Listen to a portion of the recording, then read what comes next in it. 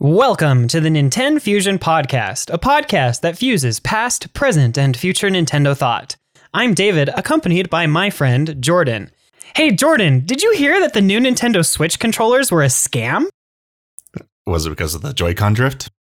No, it's because they were a Joy-Con. Ah. You almost got that one. You're getting better at these. I'll get one eventually. Speaking of cons, what's our topic today? It has to do with money, right? Yeah. So, as usual, a new game was announced by Nintendo and people are complaining about prices. It's kind of like a really common recurring topic in the Nintendo community for various different reasons. Usually Nintendo will announce some sort of game and then there will be a group of people who don't appreciate what is offered for the value that Nintendo is requiring of it, whether it's for good or not reasons. It's really there's I don't know. So like I said, like this comes up pretty often in the Nintendo community.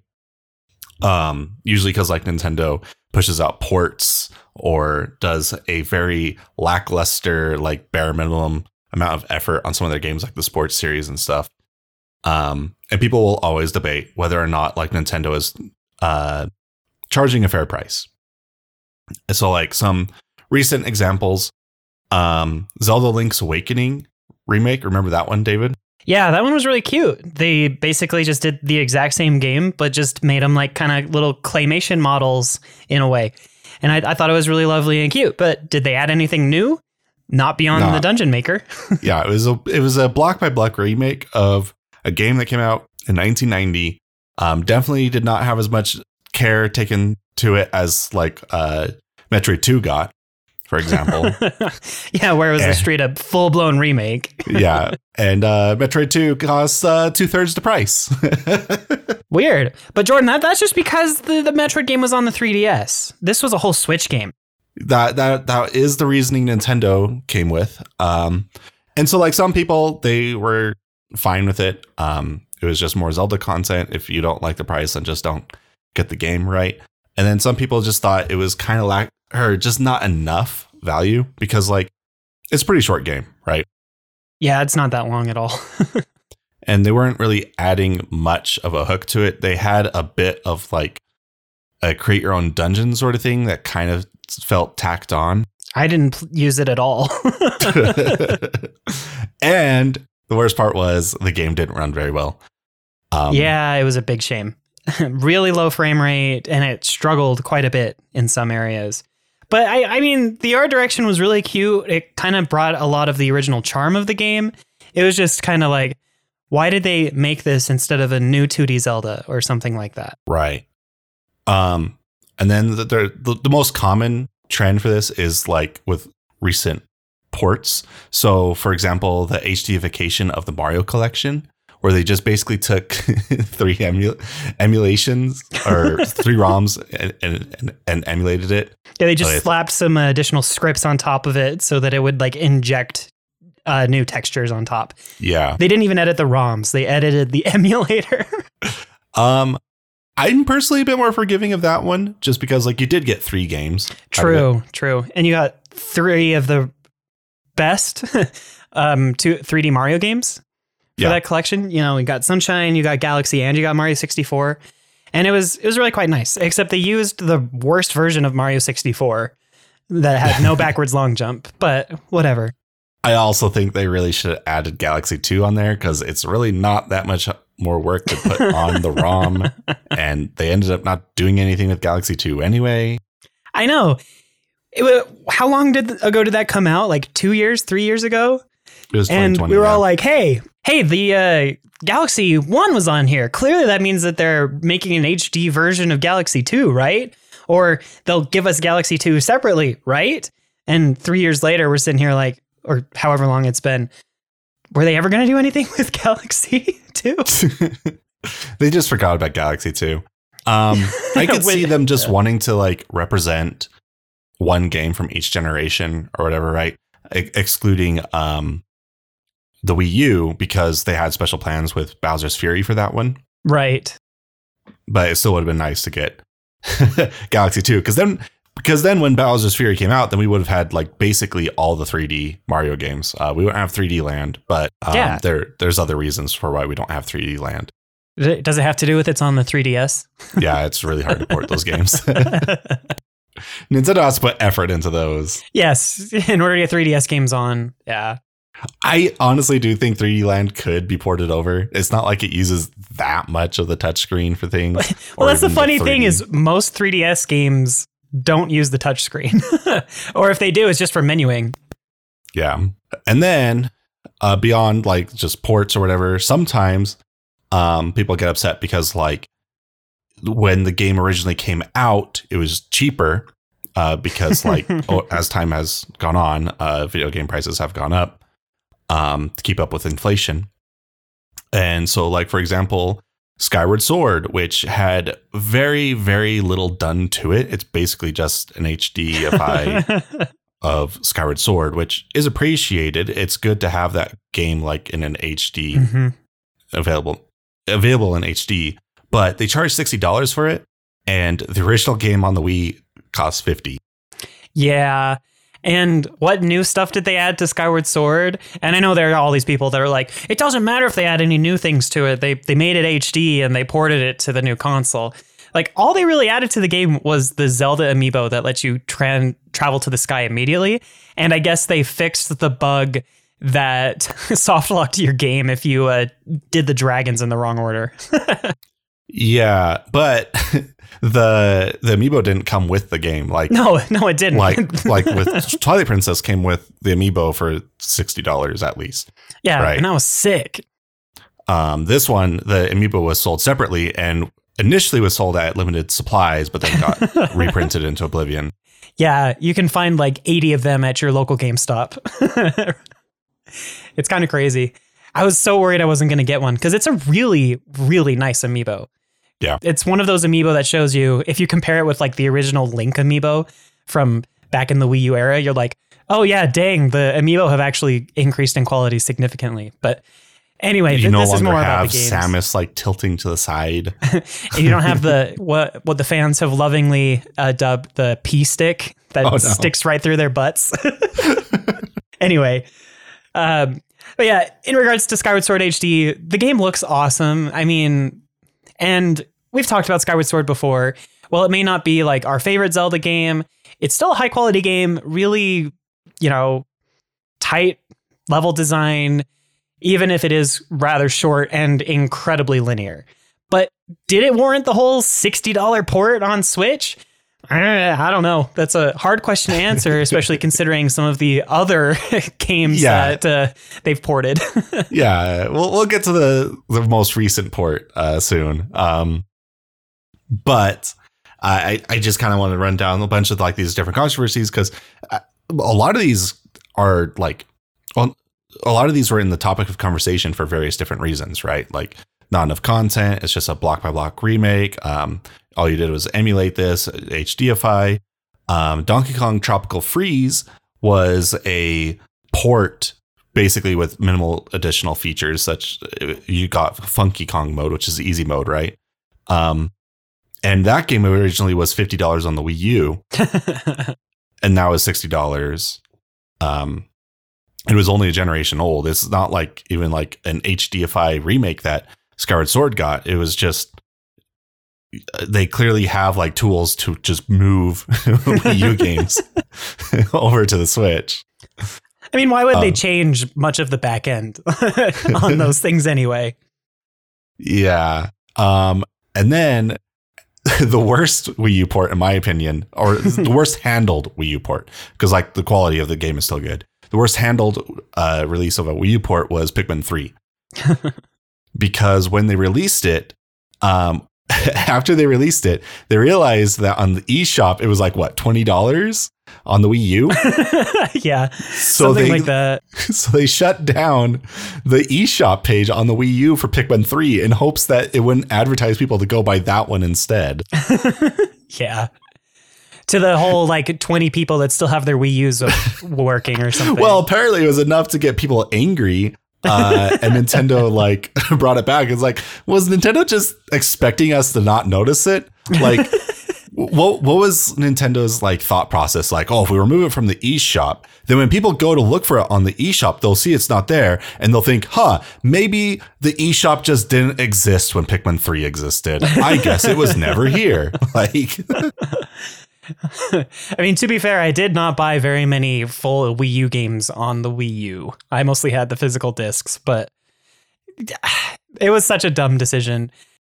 To be fair, though, that $20 didn't include any of the DLC for the game. All of the Wii U DLC was paid for Pikmin 3, and all of that came with the Switch port. But again, they didn't add anything new other than, I think, a couple of, like, a mission or two. Yeah, it's definitely a port. It's not like a remaster or a remake, or it's very bare bones. Just another one of those ports where Nintendo's like, we really need to recoup some of our costs from the Wii U era. Let's take advantage of the massive Switch market. And it worked. Whatever. People still bought it. I bought it. I love Pikmin 3. Yeah. But. And like with all these previous examples, I clearly seem to be on the side of cheaper games are better. But with this next one, maybe it's because I'm biased because of Metroid, but a lot of people were upset that Metroid Dread was $60. Even though it was like their headline game for that holiday season for the Switch. And their justification just was that 2D is not worth as much as 3D, which I think is kind of insane. Yeah. Oh, so just because they're developing it in 2D and have to make much tighter layouts and designs, especially in a Metroidvania game, and make sure that everything is clearly visible, everything is clearly indicated to the player, that the player knows exactly what they're supposed to do in particular scenarios because they can't walk up and look at it closer. You think that all of these different types of design decisions that they have to make for a 2D game, that somehow is worth less? I don't think so. Especially not considering the length of all of the 3D Metroid games. You know, Metroid Prime, the entire trilogy, the length of those games is about the length of Metroid Dread. Right. And I think the disparity between like my views on whether or not Metroid Dread was worth it and a lot of the Nintendo community being on the opposite side comes down to my position is how much work does Nintendo have to do to bring me this game versus how much content is available or added or whatever. Right. So in a lot of these previous examples, we were kind of synced together because like I was viewing it, they didn't do much work, and not a lot of work also means not a lot of content. And then other people who just want more content were like, there's not a lot of content, so there's not much to be valued here. Then Metroid Dread comes out and it's an entirely brand new game.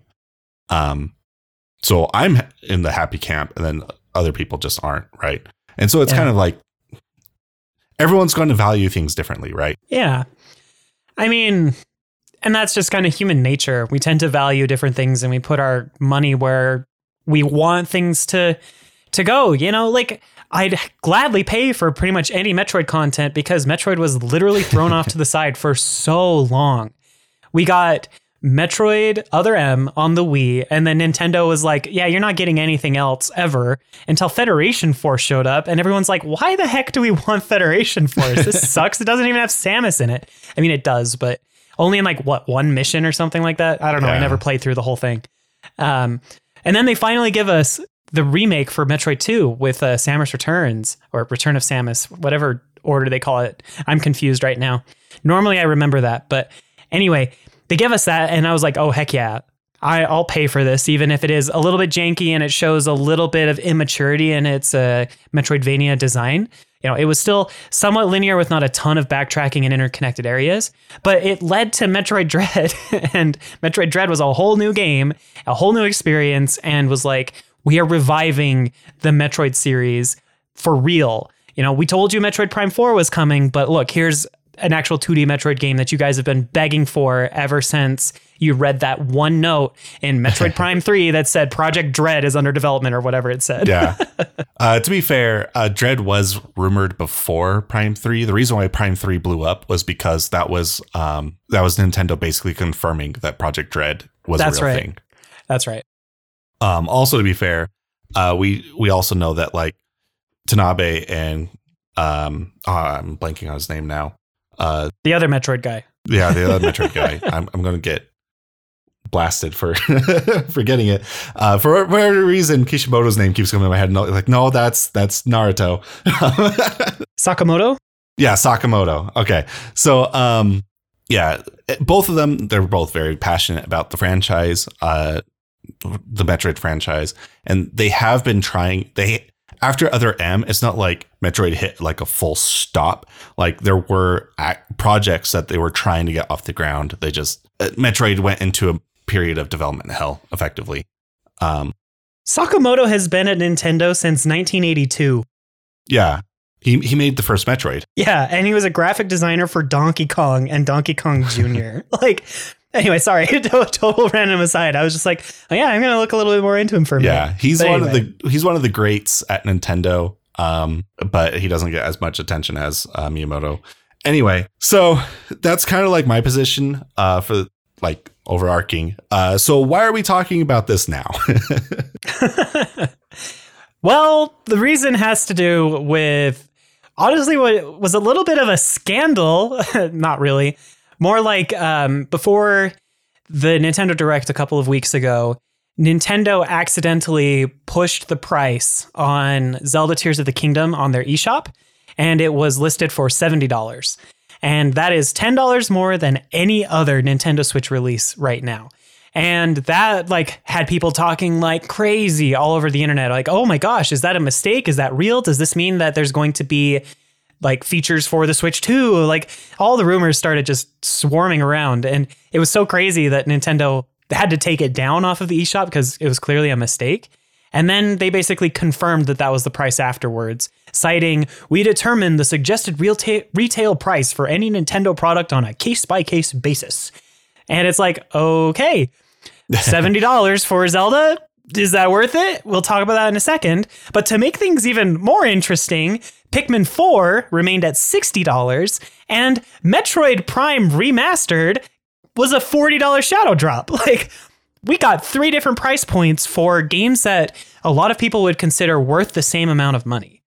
It was just really odd, right? Yeah, it was definitely out of character for Nintendo. And I think a lot of that, like, I think specifically Metroid Prime Remastered being at $40 was a very, very strategic move by Nintendo, because that is way, way out of character for them. We were just talking about Zelda Skyward Sword HD being $60. Prime Remastered had way more work done to it. By far. Sure, it's a beat by beat remake or remaster. You know, they didn't change the base of the game. Everything still behaves the same way, except for a handful of bugs that they've patched out. But yeah, like everything was remodeled. Everything is completely retextured. They changed a lot of the visual effects so that it looks more realistic and real. And it's just like, oh, okay, that's only $40. And I think it's paid off because from what I've heard, it's like topping the download charts. It is. Yeah. It was sold out on Amazon. Yeah. Like the physical pre-orders that are coming out later this month are gone. It's insane. It is. I think it's selling better than Nintendo even was expecting. Oh, I'm sure. Just because like there's nothing but like praise about it right now, because it's one of the most beloved games ever made. Yeah.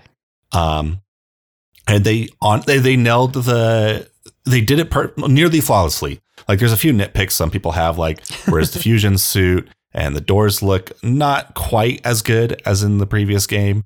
But these are like really, really tiny nitpicks to the point where this is the definitive version or definitive way to play Metroid Prime, right? Yeah, and like it has every control scheme that imaginable for the game too. Like, and we talked about this a little bit on our last episode, but like you can play in the original GameCube mode if you really want to. If for whatever reason you're super nostalgic for that, even though in my humble opinion it's the worst way to play the game. Or you can pull out your 2 Joy-Cons and you can actually play it like it was on the Wii, though I have found that to be slightly spotty. I get a couple of drops and then the motion controls tend to they don't drift, but like they make it so that neutral pointing position is always in a different place. And I have to like pause the game to force it to self-correct quite often. But it's still my favorite way to play because I enjoyed playing the Prime trilogy more than the GameCube releases. Anyway, and then they also added in the dual stick mode that also had a hybrid motion control, so you could move around with the sticks, but also like more precisely focus your aim using the motion controls like you can in Breath of the Wild or in Splatoon. And it's just insane how much love and care and attention they put into this game. And like you said, Jordan, it's reviewing incredibly well. Like it's reviewing on par with some of the best games that have come out in the last like 3 years. It's insane. Yeah. So $40 for that. Pikmin 4, $60. Tears of the Kingdom, $70.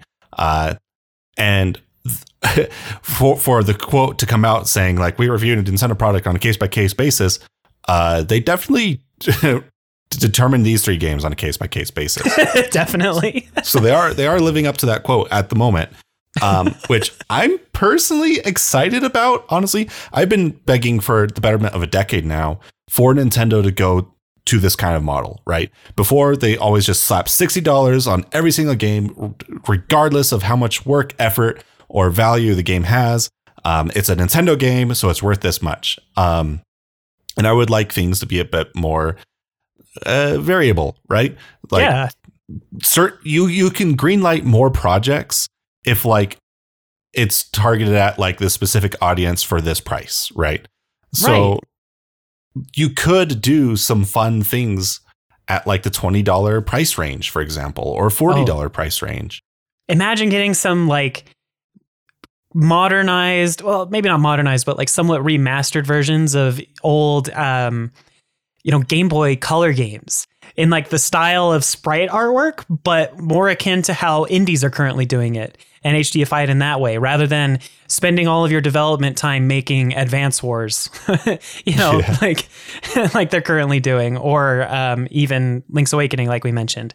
Well, like those games look beautiful, and it's not like I want them to go away. No. But there's a lot of games that Nintendo's just not touching, because like they probably don't have quite the audience to justify a $60 port. Yeah, I agree. A lot of people really want Thousand Year Door, right?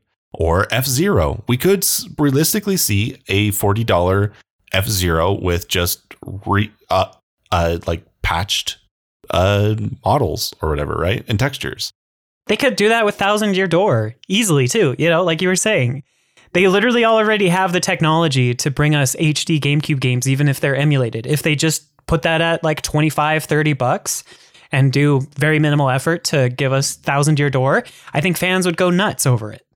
Yeah, there's a lot of games in Nintendo's old catalog from previous generations that don't need much of a remake because they aged fine. Nintendo is really good at making timeless games. I agree. But they need to be touched up in like the graphical capabilities or control schemes. That's one of the reasons why I have a hard time believing that they're going to bring the entire GameCube library to Nintendo Switch Online, because those games, as evidenced by Metroid Prime, are fairly timeless, but they don't look that good even emulated. I think that Nintendo should potentially HDify, remaster more of those games than just throw them on their online service. Now, I'm not saying they shouldn't do that. I'd appreciate it.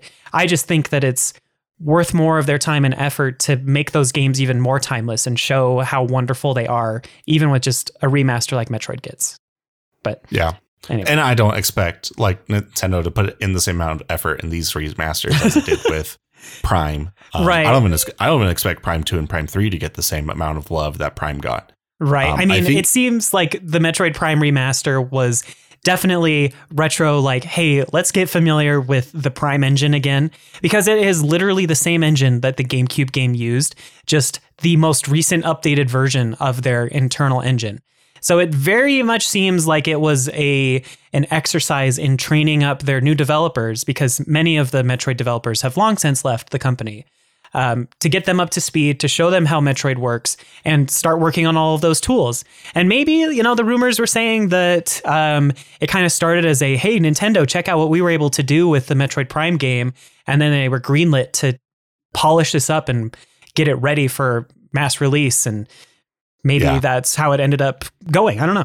And if Prime 2 and Prime 3 do get remastered, I don't think Retro's going to handle it. I think they're going to hand it off to Iron Galaxy. Right, because they helped with the Prime remaster. So And Iron Galaxy does fine. Like they poured a bunch of games that run pretty well on the Switch. So yeah. I mean, I'm totally fine with it. Yeah, they're a port house and they're really good at what they do, honestly. Well, now they're familiar with the Metroid engine, so it's totally cool anyway. I think they could pull it off easily. And then Pikmin 4 stayed at $60. Tears of the Kingdom, though, is the big like focus of the topic because, like as you said, people are not happy that Nintendo is increasing the price of games. Now, the industry standard has become $70, right? Yeah.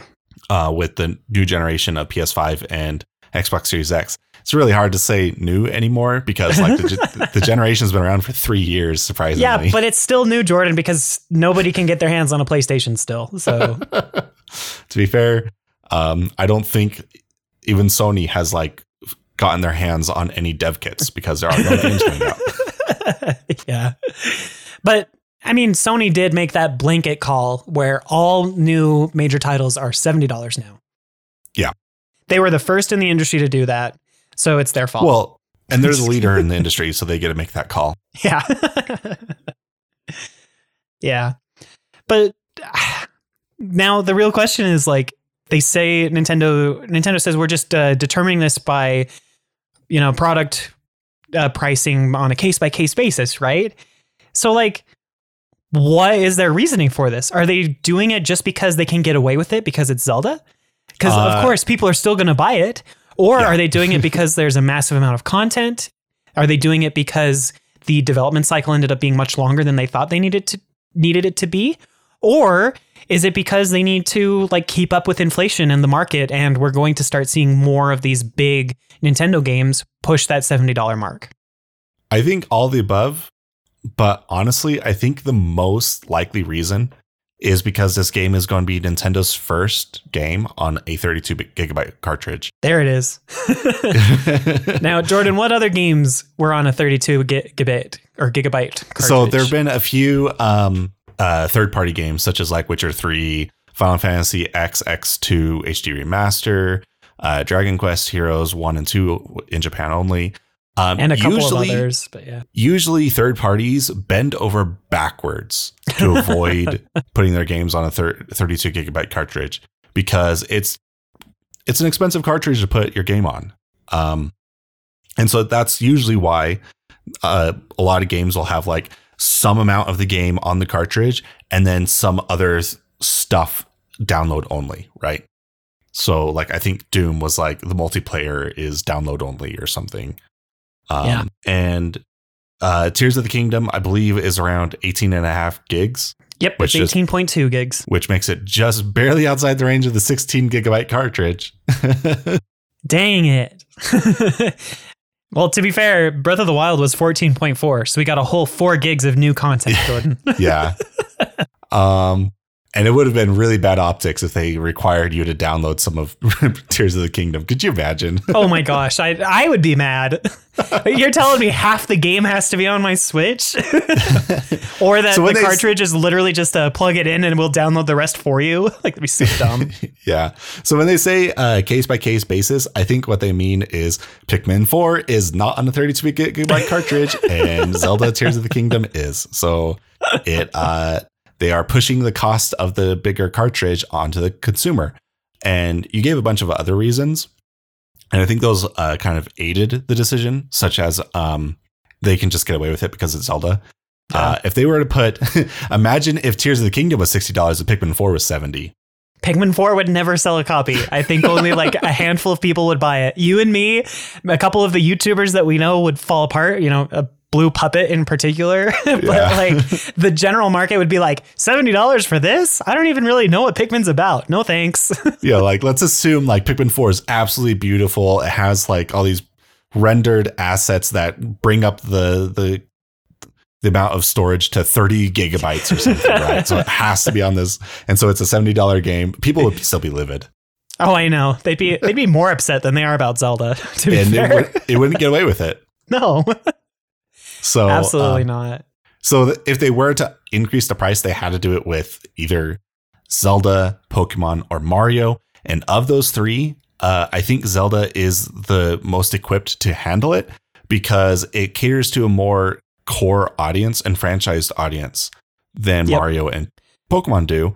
Yep. Not that there aren't enfranchised players that play those. There obviously are, but a large portion of their player base are like really casual and younger audiences, right?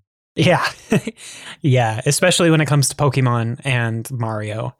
Zelda, we tend to be the old souls of the Nintendo franchise or the Nintendo community, I think.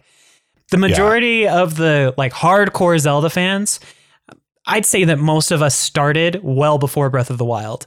At least the ones that stick around for a long time. Breath of the Wild had a massive amount of players come in and join Zelda for the very first time. Yeah. I've seen dozens of interviews of like, content creators, of even like Dungeons and Dragons podcast players where they're just like, yeah, my first Zelda game was Breath of the Wild. And I tried to play through like Majora's Mask and it was absolutely awful. I'm like, this isn't Zelda. And I just was like, no, that was Zelda before Breath of the Wild changed everything. Not that Breath of the Wild's bad for doing that, but like, anyway, I just think that, us Zelda fans that are the old guards are the ones that also stuck with Nintendo throughout the Wii U era, hoping and praying that we would get Breath of the Wild before the end of its life.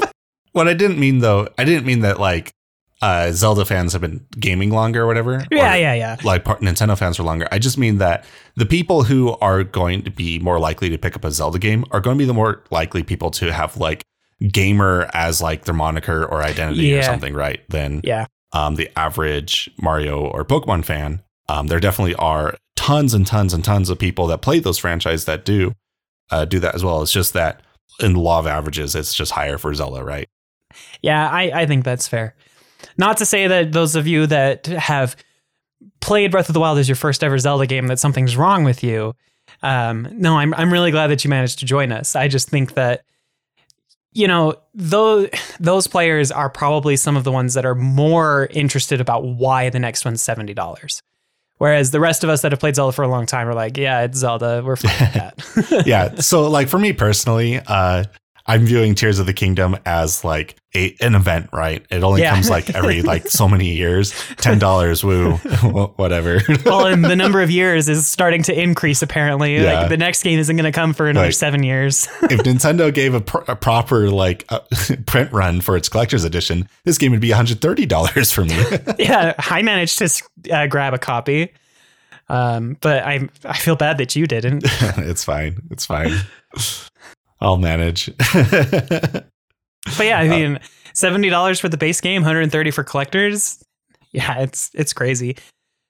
The pricing anyway. But it is weird that they chose to do this basically in a mid-generation. Mid-generation?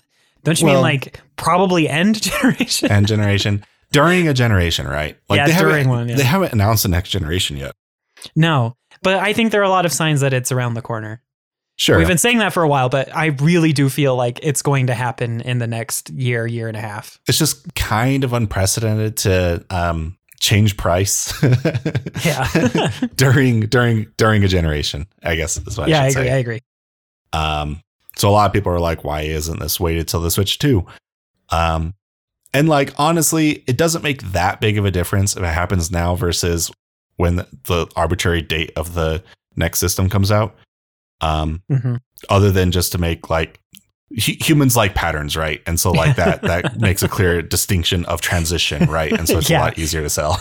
Yeah, that transition point. I think that we hate transitions, but they are very good separators for us. Like, oh, this is $70 because it's on Switch 2. Got it. Yeah, it's not like being on the Switch 2 suddenly increases the value of what Tears of the Kingdom is, right? Right. So. But they increased like the value of games going from the Wii U to the Switch. So right. And the Wii to the Wii U. So Nintendo's actually been increasing every single generation for the last... except for N64 to GameCube, right? Wasn't N64 like high and then they lowered it again? I believe so, yeah. And then GameCube to Wii stayed the same. But ever since the Wii, every generation, it's been going up. Yeah. So apparently for the N64, the game packs were like $75. Yeah, like, and people really complained because Donkey Kong 64, I believe, was more than that. Because it needed the larger console and it came with an extra piece of hardware. Yeah. Based on inflation, a game on the N64 would be the equivalent of $130 in 2021.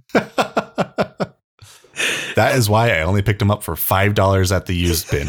Exactly. When I was a kid. Or when you were like, or when you're like me, you pick them up in college for the first time and it was only like $20 or something. Yeah. Anyway, I lived and died by the $5 bin at Game Crazy. I mean, that's how you managed to get Fire Emblem. Yeah. But one other thing that I wanted to point out was we learned just a few weeks ago that Nintendo of Japan is raising all of the salaries of their workers. I think the report specifically said the base salaries by 10% because they want to encourage people to join the company and to stay. Apparently, the Japanese video game market is really tight. I mean, workforce retention is really difficult across the globe right now. For various reasons that we're not going to delve into on this Nintendo-based podcast. But I think that that's another really good investment from Nintendo. And if we have to help foot the bill a little bit, because they're having, they said in the report that they're projecting worse profits this year and they're increasing those wages. So if we have to help pay for that a little bit with Tears of the Kingdom, I'd rather encourage Nintendo to keep good workers, let them stay, keep their workers happy, and give us really awesome games. Yeah. And like this kind of comes into like kind of the next topic I wanted to bring up is how do we value a game? And a big like reason or how I kind of like view it is how much kind of like work went into the game, right? Yeah. Versus how much of a market there is to the game. So for example, if I like a very niche sort of game, and there's like not a lot of studios out there making my niche kind of game, I'm going to be willing to pay more, right? Because that's the only kind of way to incentivize the company to bring that game. You mentioned like we have to like if we really like Metroid, we need to be willing to kind of pay more because it's not the big seller for Nintendo, right? Yeah, but they still need to make money off of it, so someone's got to pay for it.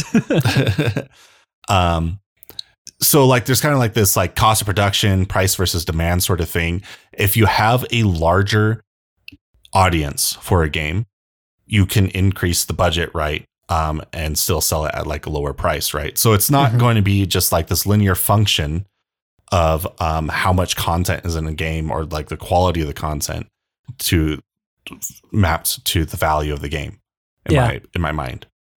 Especially since I really am not a big fan of quantity of content being a measurement for value because I don't want bloat and fluff in my games. I want if there is content in the game, I want it to have like an actual purpose for being there.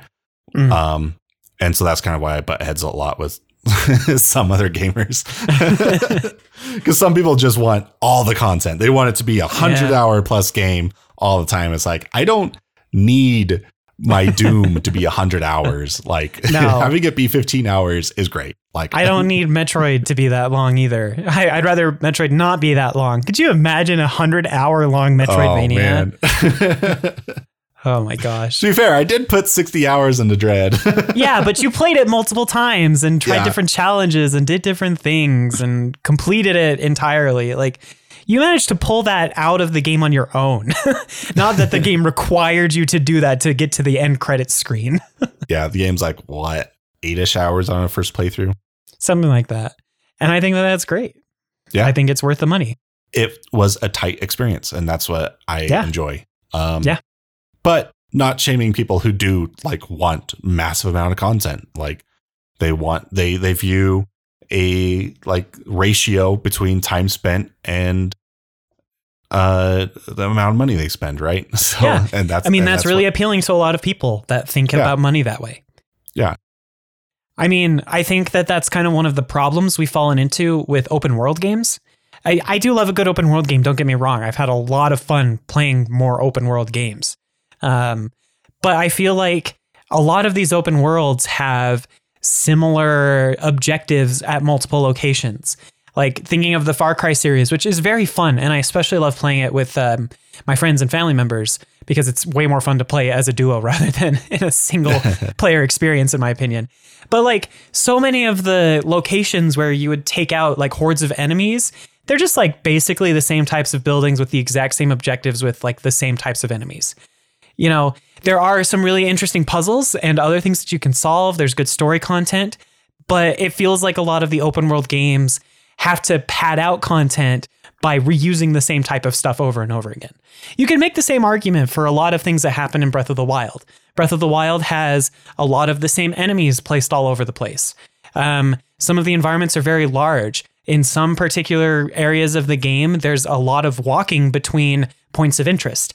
You know, Breath of the Wild isn't excluded from this whole open world games typically pad for content.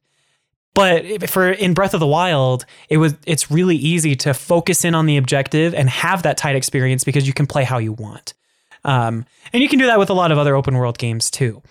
It's just when people try to conflate, oh, look at how much content there is in this game because it's open world and they've just copied and pasted but slightly modified all of these objectives a billion times.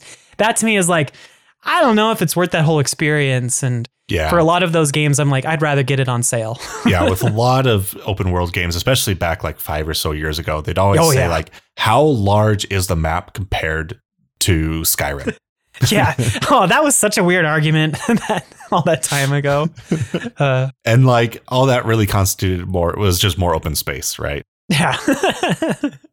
Oh man, I remember when Breath of the Wild came out and people were like, how big is this map compared to this game? And I'm like, why does it matter? They're all enormous. Xenoblade Chronicles X came out and they're like, it is 5 times larger than Skyrim. I don't remember how much larger it was, but it was larger by some random measurement that they were using. What are you basing this off of? Walk speed or what? Like, I think it was walk speed. It might have just been like. Were they taking into account that most of these games have variable walk speeds? Like you can improve your walking speed later? Well, that's the thing. Like Chronicles X was so large because you have a mech for half the game. Yeah. Personally, it depends on the type of game. Like you, Jordan, I tend to not care how much a game costs if it's part of a series that I absolutely adore. Like, I will pay full price and collector's price for Xenoblade, for Zelda, for Metroid, all of those games. You know, I want to show my support for those series because I love them dearly. I tend to latch on to series and love them more than most people tend to. But when it comes to some of these other games that, you know, I'm not the biggest fan, I'd prefer to have them a little bit cheaper or to get them on sale. What it comes down to for me is how much enjoyment am I going to get as part of the experience? That's what it comes down to. For me, it doesn't really matter how long it takes me to finish the game.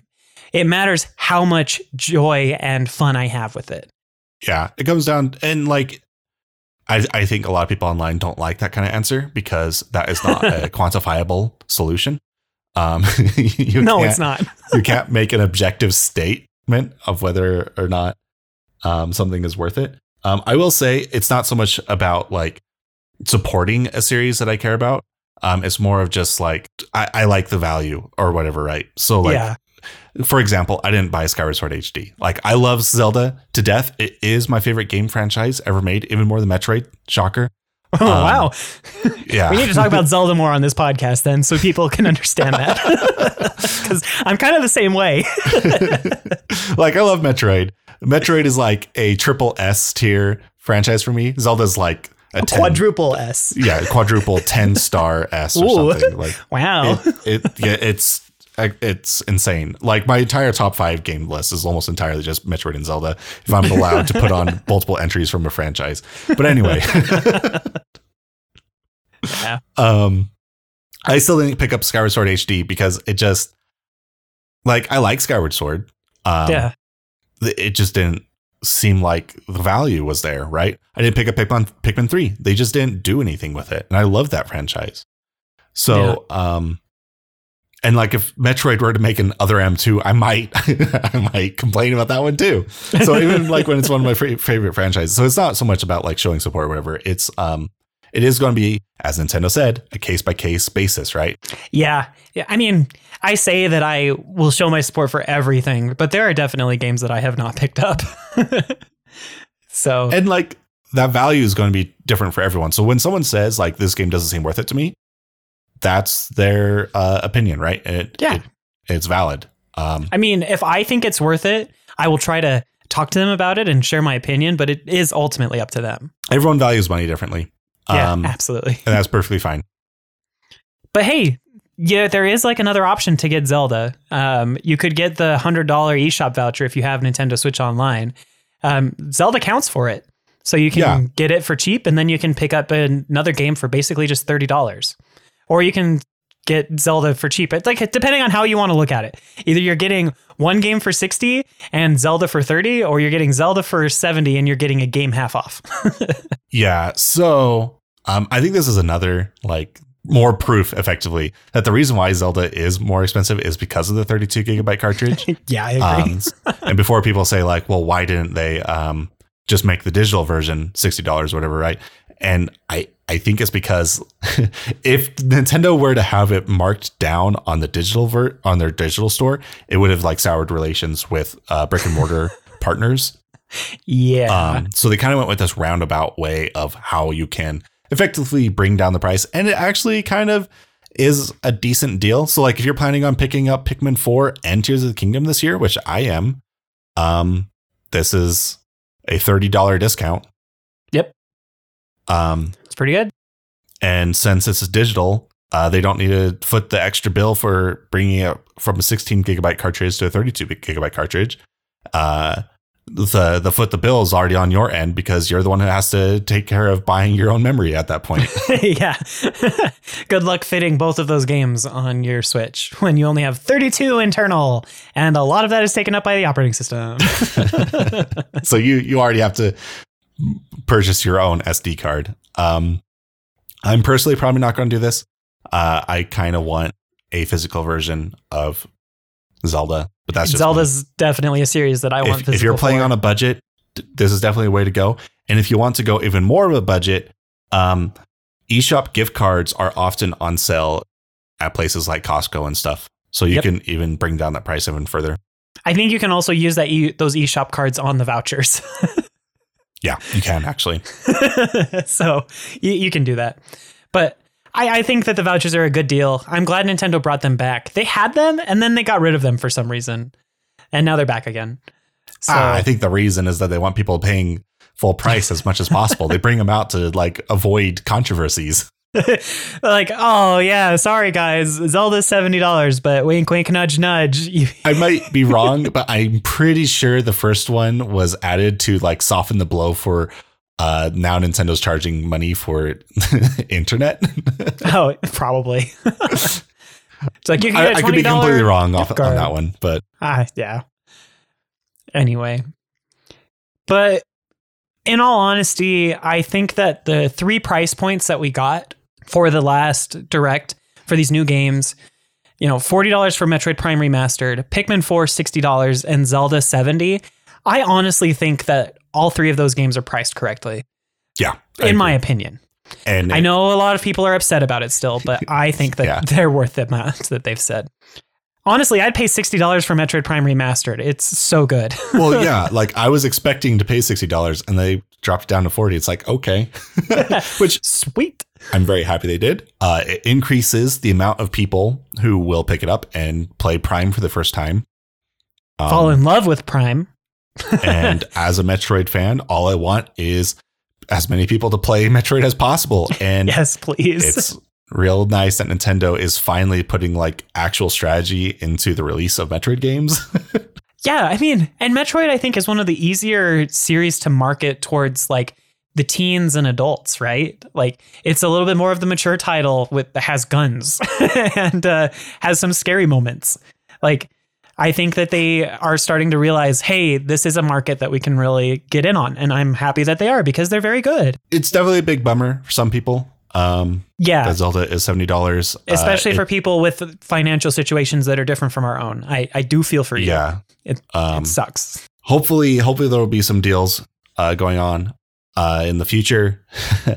Unfortunately, this is Nintendo. So like their games never go on sale. Yeah. And if they do, it's a very rare occurrence. I think they had a couple of games go on sale a few months ago, but I can't recall which ones. Yeah, but their evergreen titles typically don't. Yeah. And this is definitely going to be built up as an evergreen title, unless of like the Switch 2 is next year and isn't backwards compatible. It better be backwards compatible, but that's a whole nother discussion for another day. In fact, we've talked about it. It does worry me somewhat that games are pushing towards the $70. You know, I'd like them to sit at that $60 point. But if Nintendo really is going to do this on a case-by-case basis and show us that some games are still going to be at the 60 and some are even going to be pushed lower, I think it's a really good compromise that they're pushing their upper bound to 70. So the thing I'm concerned about is when the next generation does come, I think the standard price for Nintendo games is going to be 70 going forward. I think you're right. It would be nice, especially if they're all breaking the 16 gigabyte point, because we don't handle know what the like cost materials will be like for the next. We don't even know if it's going to be cartridge based. They could go all digital for all we know. That'll be another controversy. Completely put GameStop and Amazon and all of their other sales like gone. It'd be an all digital console with 30 gigabytes of internal storage. Because that's what Nintendo would do. Anyway. No, but I do think you're right. I do think that the next gen will be $70. But yeah. I'd like to see Nintendo play with that number a little bit, depending on the type of game. Yeah, and I'm hoping Metroid Prime Remastered is like a blowout success so that Nintendo's incentivized to try out the $40 price tag for more games going forward. I agree. So, do you consider Zelda to be worth $70? Do you even have to ask me? Yes, I do. Yes, I do. Especially given what we've actually seen in the trailer. At first, I was a little like, I don't know if Tears of the Kingdom is going to be that different from Breath of the Wild. You know, I was always hopeful and excited. But looking at what they gave us in the new trailer, the fact that we're going underground, we have a sky portion, and there are some significant changes to the Hyrule overworld. Yeah, no, I think it's going to be worth the whole $70 experience. I think this will be one of the greatest Zelda games ever made. Yeah, I guess. So we'll have like another conversation, I'm sure, about this in the future. I imagine this is going to be a game that I'm going to really enjoy. I'm going to probably be a bit disappointed that they chose to reuse Hyrule instead of going somewhere new. Not that like it'll make it. I'm sure it's going to be like a phenomenal game, right? But there will always be that nagging feeling in the back of my mind, like, but what if they made an entire new region and did all this too? Yeah. What if they revisited Termina for the first time in years? Oh, yeah. Or if they happen to go to New Hyrule from the, have trains. Then the vehicles would make sense. Maybe Lorule will be in this game. We don't know. Who knows? But maybe they're hiding some stuff. I mean, maybe. If I really wanted to, Jordan, I could go look at the art book leak that happened this week. I'm avoiding that. I'm avoiding that too. I saw one picture from it and I was like, damn it. Maybe the Minish will be a big part and there will be entire subsections of like Minish only accessible areas. We know they tried playing around with the Minish in Breath of the Wild for a while. So, well, there's enemies with Minish icons. Have you seen that? What? No. Yeah, those are Minish icons. Some of the enemies have like this broomstick icon on like. That's their the chest. Minish icon. Yeah, we're playing through Minish Cap, you and me. Like, how did I not make that connection? Yeah, that's what we're talking about next week. By the way, is Minish Cap, or we're gonna try to. We're currently going through Minish Cap right now. So yeah. We need to do a whole episode on Tears of the Kingdom theories as we get closer. Yeah. But anyway. Yeah, I'm excited for Tears of the Kingdom. One thing I'm really concerned about Tears of the Kingdom is I imagine people are going to be much more critically harsh with this game than they were with Breath of the Wild. Because they're going to be comparing it to Breath of the Wild. And a lot of them are probably going to be like, oh, well, there's not enough different or whatever, right? But we'll cross that bridge when we get there. Yeah. I mean, we will probably be more critical about it too, because we loved Breath of the Wild so much. And I think in one of our original reviews, we were like, if they addressed this, and this, the game would be absolutely perfect, even though we gave it perfect 10s anyway. So, I mean, I'd still give it a perfect 10. Like, it's one of my favorite games of all time. Oh, I agree. Like I said, my top 10 list is almost all Zelda and Metroid games, and Breath of the Wild is in there. I'm so excited for it. We will definitely talk about it more as we get closer. So you can look forward to that. And you can look forward to us talking about other Zelda games too, since we're working on that. But I don't know. Is there anything else that we really need to bring up about this whole pricing discussion? I think we've covered pretty much every major point. I think I'm good. So in conclusion, I'm sorry that Zelda is $70, but also I'm okay with it. Right? That's kind of what we're both at. Yeah. I think that everyone's reasoning for being upset that it's $70 are completely valid. Yes. Because like you said, everyone views money differently. It's just that I have kind of already come to accept that this price was going to be a thing. Yeah. Ever since PlayStation made the Switch, I think it was inevitable. So if you're totally upset about it, come chat about it with us on Discord or leave a comment. We'd be happy to hear about all of that. You can check out our Discord by going to nintenfusion.com/Discord. And then, of course, leaving comments. That's just right there at the bottom of the box, or a review if you're on a podcast app. Please be sure to also give this podcast episode a like if you liked it. And I guess, maybe share the show with your friends. That might be nice. Anything to help the YouTube and podcast recommendation algorithms out a little bit. We'd greatly appreciate that. But with all that said, I think that wraps up this episode of the Nintendo Fusion podcast. Thank you so much for listening, and we'll catch you on the next one. Bye-bye. See ya.